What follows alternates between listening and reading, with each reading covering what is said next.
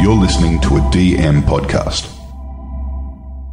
All right, welcome back to Behind the Podcast with Jules and Stocks. Today, Stocks and I went behind the podcast with Kate McClymont, investigative journalist and host of the wildly popular podcast Liar Liar, Melissa Kadich and the Missing Millions. No doubt, if you've ever opened a paper, you've noticed Kate's face in there delving into Australia's underworld. But this is her first foray into podcasting outside of being a guest. Stocks, what did you think? Even though it's sort of the love child of Fairfax Media, it is a classic podcast. They did it for fun. They did it because they wanted to do it. And there was a bit of luck in how it all came together. And it works, I think, because Kate is her authentic self in there, which is probably her authentic self is a bit of a surprise to many people who've just read her takedowns of the Canterbury Bulldogs or Eddie Obeid or etc., etc., etc., etc. So you've certainly seen her written word. I think it's about time you hear the voice. And why don't we hand over to that very voice? Kate, can you tell us a bit about the podcast? So Liar Liar, with Melissa Kadich and the Missing Millions, was a podcast that was done with the Sydney Morning Herald and with 60 Minutes. So we're both Channel 9 outlets, and it's the first one that we've done together. And initially I was sort of a little bit reluctant because I thought it's been such a well-publicised story that maybe there'd been too much publicity about Melissa Kadich, so would people really be interested? And I have to say I have been completely stunned about how this case has completely gripped people. Like, I still get people coming up to me and saying, so do you think she's alive? And so for listeners who don't know about Melissa Kadich, she was a 49-year-old woman from Sydney's eastern suburbs. And within hours of the corporate regulator raiding her house in November 2020, she disappeared. And it's the aftermath of that disappearance that has really got people captivated. And what she was doing, because she was running a Ponzi scheme and she had stolen more than $22 million of not just other people's money.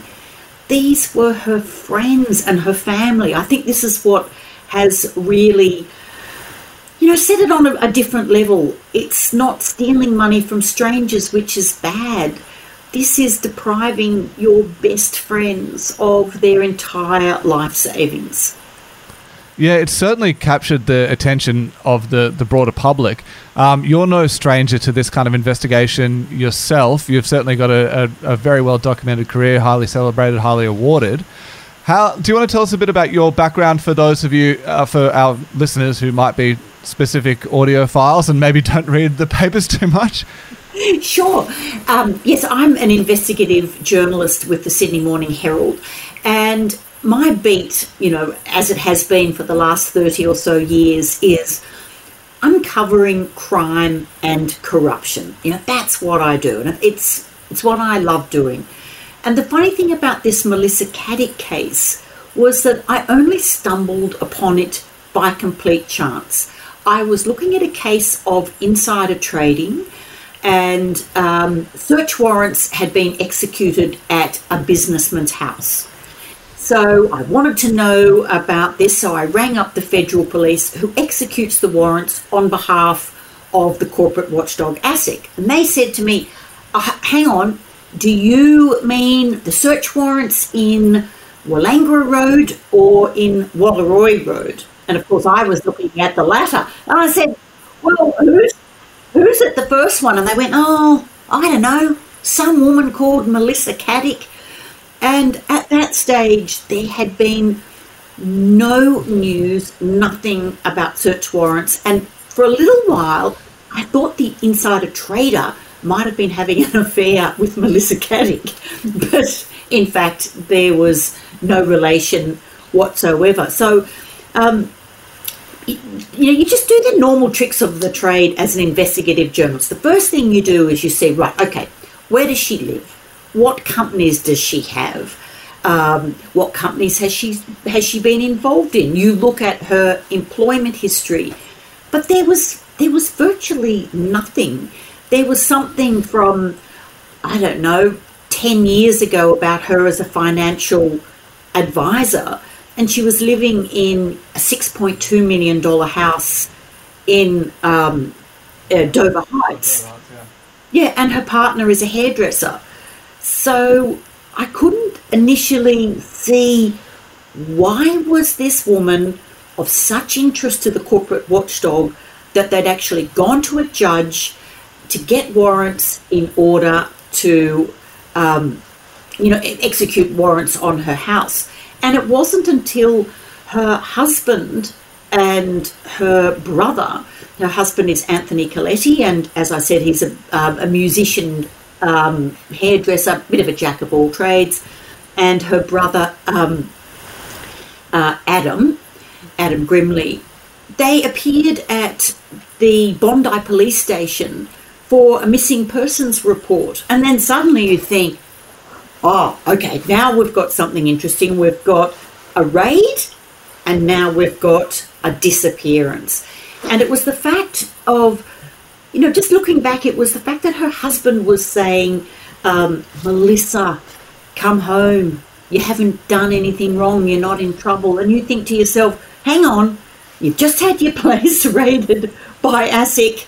I don't think there's not any trouble going on here. Because obviously, you're from a print background. What about this story made it a bit different for you, where you thought, okay, I want to enlist some other people here, or maybe there's a different way to break this down?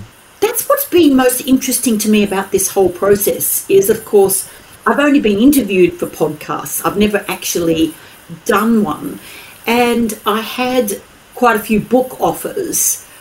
And I just sort of thought, oh, look, I'm not sure that I want to do that. And then I ran into Tom Steinfort from 60 Minutes, and he'd done the Melissa Caddick story for 60 Minutes. So we just sort of said, hey, why don't we do a podcast on this? So the first day we have a meeting, we do a rough record of our first episode, and the next day Melissa Caddick's foot washes up on Bourne Beach down on the south coast of New South Wales. So we're talking about February 2021. Tom and I say to each other, well, that's it, our podcast's over. She's washed up, a little bit of her's washed up. She's obviously dead, which is funny because the writers of the Channel 9 drama, the underbelly drama that did the Melissa Caddick, the vanishing, they said, oh, Kate, no, the foot washing up is when we knew we had a drama. So it was interesting, just the different reactions. And I, of course, was totally wrong. So, and I just hadn't realised that the washing up of Melissa Caddick's partial remains would create the most intense interest in, had she chopped off her own foot? Had she planted it down on the south coast? This, crazy mystery. But, and I must say, I didn't realise how much work is involved in a podcast. It's very interesting that you say that. This is very different to a traditional true crime podcast, where if you take something like A Teacher's Pet, which we've been talking about recently, is a single host, very dry, coming down and looking at an old case and running through the pieces of it. Whereas this was very a live case. It seems like there was a lot of serendipity in it all happening as it did. And then it's very much seems to have that television influence in the way it's delivered. It's two hosts. It's almost more towards E-News style than it is to a true crime documentary in a good way. It's very fun. It's salacious. And I think people get to see a different side of you from what they might know if they just know you as a written journalist. They don't know me very well. In fact, the producers had to keep saying, you can't say that. This is not a joke. It was really fun doing it with Tom, because Tom obviously has skills that I don't have. I'm not a broadcaster, as you've said, I'm a print journalist. And often I'd listen back and I'd think, oh, you just sound so stilted. Whereas Tom had a much better knack of, because, as you know, each episode was, 35 to 45 minutes long. And that's about 8,000 words. So you have to have a script so you have to have a narrative, you have to know where you're going. But trying to sound fresh and natural, I think that was one of the things that I suddenly had a complete appreciation for people like yourselves who do this a lot. It's interesting. In preparation for this podcast, we were talking about the delivery of yourself and Tom, and we actually liked your delivery better. As good as he is, he's used to talking in short, say, 45 to 90-second grabs for television. Whereas with this podcast, you're talking, as you said, for often minutes at a time. And we felt that your delivery was much more natural and much more of a podcast type of voice. I won't tell Tom that. I was going to say, yeah, he's not going to listen to this, is he? I'm sure in the 60 Minutes concept, he blows everyone out of the water. But it was very interesting that actually we felt that your delivery was much more podcast authentic than his. And that's nothing on him. Well, look, who would know? Just the experience of doing it was so enjoyable because, with print stories, you do your story and you move on. And even more so with 60 Minutes, you do your program. But this enables you to live and to breathe something and to go into such depth, and also just being able to use other people's voices and to hear what they have to say rather than, in a print version where it just says, she sobbed as she said. And when you actually hear a voice, the uncertainty or the fearfulness or just the sadness, it's, podcasts have that immediacy, certainly, that print doesn't have. So tell us a bit about the timeline of this all coming together, because you talked about sort of around February or when the foot washed up, that sort of being the moment where, you're able to then launch off and get this going. The show itself came out in April. So it's a pretty short window to pull something like this together, and the amount of investigation I'm sure you're used to doing, and certainly within, the world of books and Tom's background in 60 Minutes.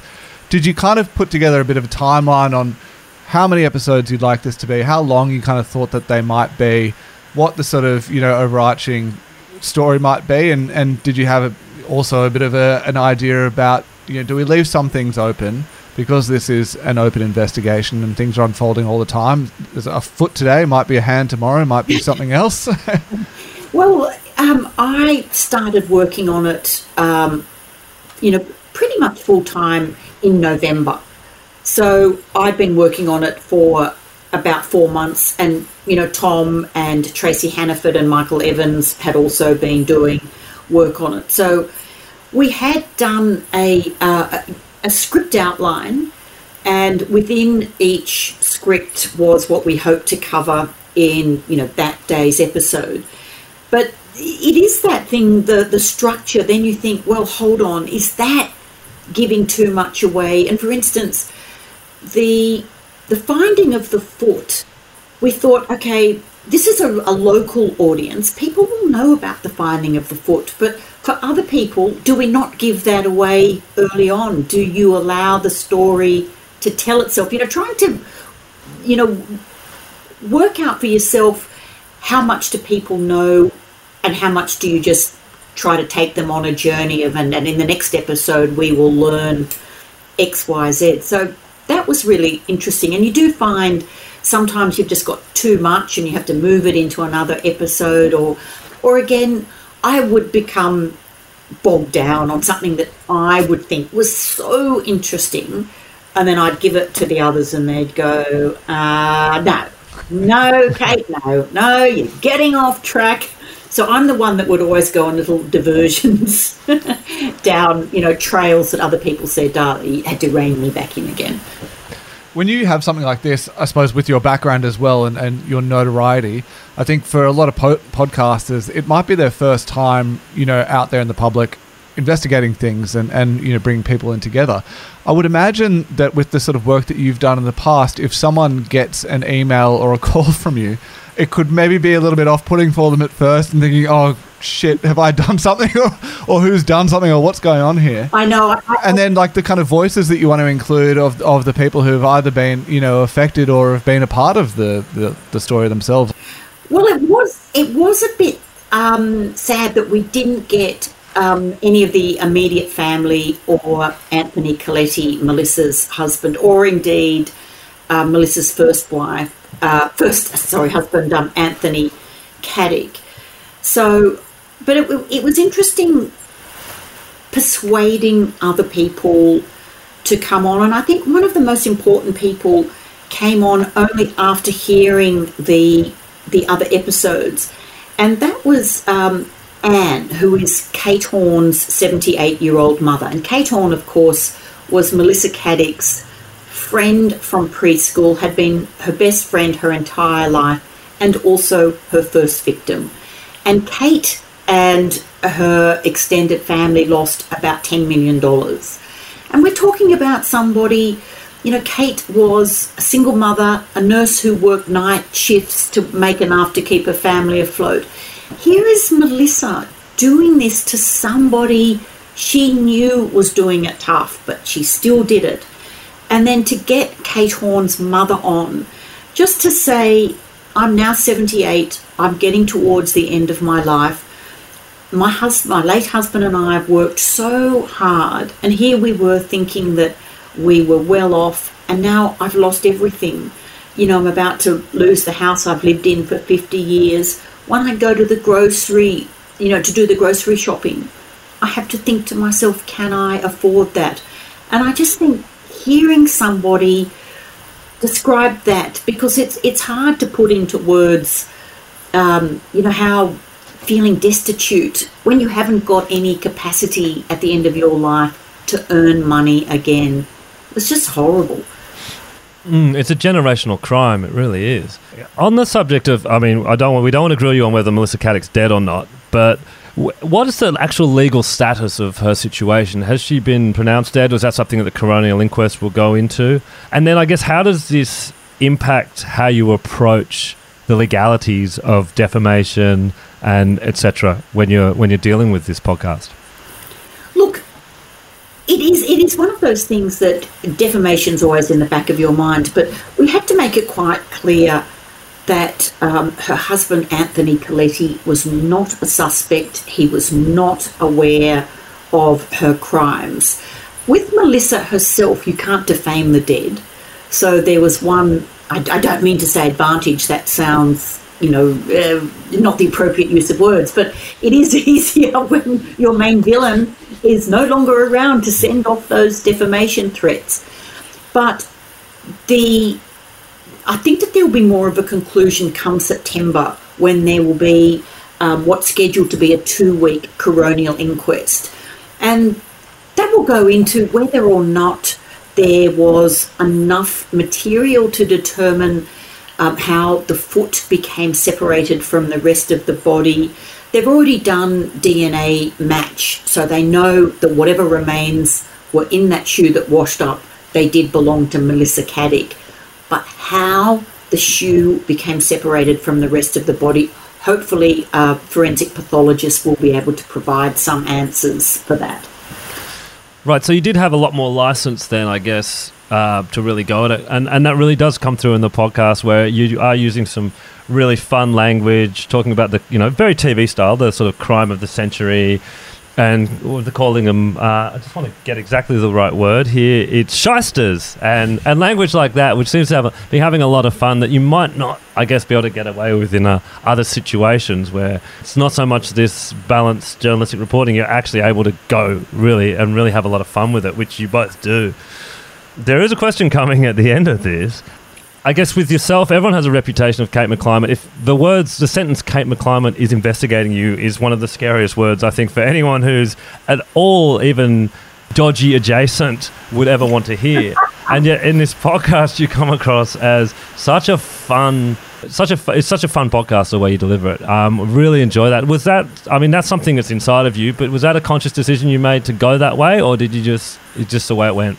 No, it's just the way it went. And look, anyone who knows me knows I'm an idiot, and I might come across as a very competent investigative journalist, but oh my goodness, I can just do the most ridiculously incompetent things. And so The listeners won't know that in the video behind Kate, her cupboard just opened and a whole bunch of awards just tumbled out. Very funny. Very funny. You can only be what you are, really. And I guess storytelling is, like, even when you do it in print, you try to take people with you on a journey. You have to make it palatable for people. And I think possibly a podcast is no different in that, you know, you want to make it interesting. And also there are so many humorous moments in, you know, even in the most serious of crimes. And, you know, I love stupid criminals, and I'm not saying there were stupid criminals involved in this, but I do love them. And one of the things that I loved most about this was that we had the joy of Anthony Coletti and his musical talents, and the fact that I don't know whether I've ever come across a person who has had an AVO sought against him for singing to investigators. And Tom and I have recently found ourselves the subject of Anthony Coletti's latest, you know, musical endeavours. Has he serenaded you? Or? Oh, well, no, the thing that really annoys me is that in his song, I'm Kate the Hag that likes to brag, and Tom is Fabio, you know, some good-looking crooner, and I'm Kate the Hag. I mean, how sexist. Good tune other than that. Just the lyrics are a little bit off, I think. Or certainly the imbalance. I think so. When it came down to the production, I guess this is sort of the dream love child of Peter Costello's Fairfax 9 group world, where you've got a podcast which feeds into the articles that are coming out. It's got a 60-minute story, an underbelly series. I mean, this is sort of everything multimedia coming together, all these different media coming together from within the Fairfax group. But who was driving, I guess, the podcast production? Was that a 60-minute side of the game, or...? No, that was another arm of the organisation. That was Dave McMillan, who is head of audio at the Sydney Morning Herald.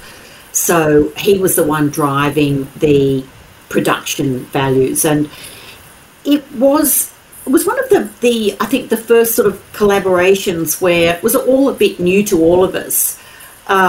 It wasn't any of our bosses, you know, pushing us together. It was more, look, I think this could be fun. Why don't we do it? I didn't realise how much time it would take. I just had no idea. But, and I just think it's interesting, like doing a book would be a similar amount of work, similar amount of words.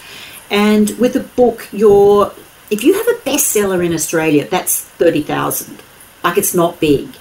And the podcast has had 3.5 million downloads to date. And I just think it shows the changing way in which people mix. I think it's both, you know, entertainment and knowledge. And I love podcasts myself. And I find that I listen to them when I walk the dog, when I drive the car. And they're at a suitable bite-sized amount of time, and you can then, you know, go on to the next bit tomorrow, or you can binge. So I just think that the podcasts are just such a wonderful medium, such an enjoyable medium. Has this whet your appetite to do more of them? I mean, is this something you'd like to do as stories unfold, just sort of view these things through the lens of either, okay, well, this might make a better article, or it might make a better podcast, or a combination of the two? I mean, there's quite a bit that you can do sort of cross-pollinating, I suppose, between the different mediums that you work within.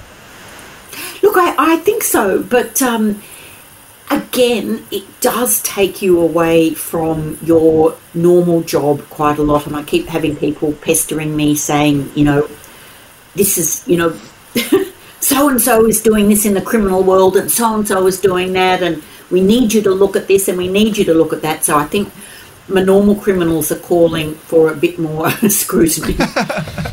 Not them personally, they're not calling for it, but... No. Some of their rivals might. Yeah, that's right. You're going to have the tip-offs for some really, really long-form podcasts coming up very soon from some dubious criminal underworld figures just trying to get people off the way from their own scent. Get rid of the competition. That's it. talk to us about the audience that it's received and what you kind of had in mind when you first started down this route compared to kind of how it's evolved and the kind of people that you're hearing from about the show? I mean, I imagine this is probably beyond what you were expecting in terms of listenership. I think it's done pretty damn well.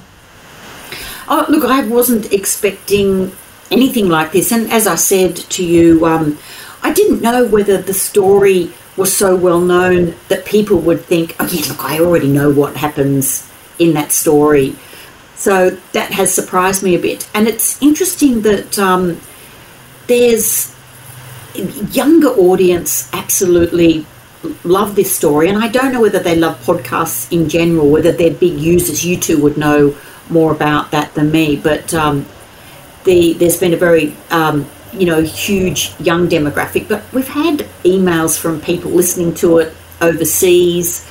So it's been fascinating just to see that. And that true crime space, I think, generally audiences have a bit of a love affair with the macabre, really, and this is one where, for the reasons we mentioned before, for things like defamation, just the kind of characters that were involved, there's a real way that you can sort of bring this to life through audio, and I think you've definitely done that. The younger generation is the holy grail for podcasters right now, and you're definitely tapping into that. I think there's also something just about, there is a 24-hour news cycle, so when I listened to the podcast, I knew probably 50 to 60% of it, but I couldn't remember most of it.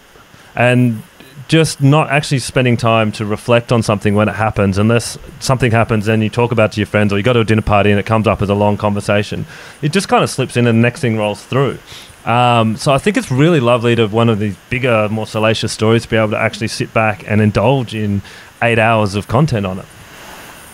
And also, some of the things that I found really interesting were scientific things. For example, there was one episode that we did that we looked at the strange phenomenon of the Canadian feet, the 21 feet that washed up in Canada, and the scientific studies which showed that the advent of the modern sneaker was protecting the foot. So, when you do unfortunately meet with a sticky end in the water, your body is skeletonized within 3 days, but the foot is protected and floats.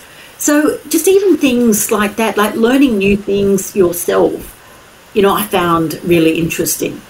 That's why you buy ASIC gels over Toms, right? So you want like a nice organic shoe that's going to break down in water as well? And not I don't know. I mean, I wouldn't mind my foot living on after me. But also the bizarre things of Anthony Coletti keeping the cremated remains of his wife's foot in an ASIC shoebox.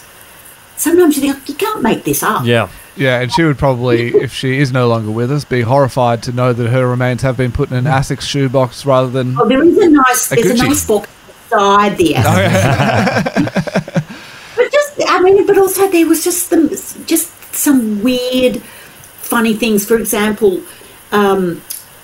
when...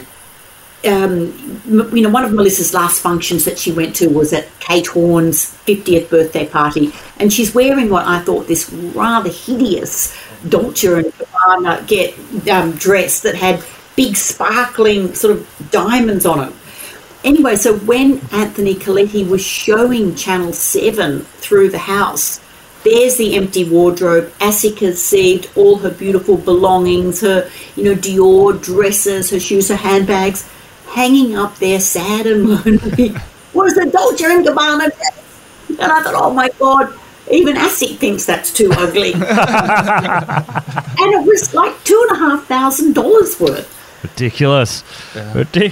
You mentioned the role of luck, I guess, in this podcast when you talked about the luck that you were told about this investigation by chance, the coming together in the work cafe for this to happen, the shoe floating in at an opportune moment. How much luck is there in this type of investigation for you normally? Oh, look, a lot, an absolute lot. But you can make your own luck as well. And it's one of those things that you have to put the hard yards in. You have to ring every single person that you can possibly think of. You have to ring their cousins. You have to contact them on LinkedIn. You have to get onto them on Facebook. So the more work you do, the more results you get. And, you also get some bad luck, as in, there was a best friend of Melissa Caddick's that she had a major falling out with, and she never returned any of our calls or contacted us. And the same with Melissa Caddick's first husband.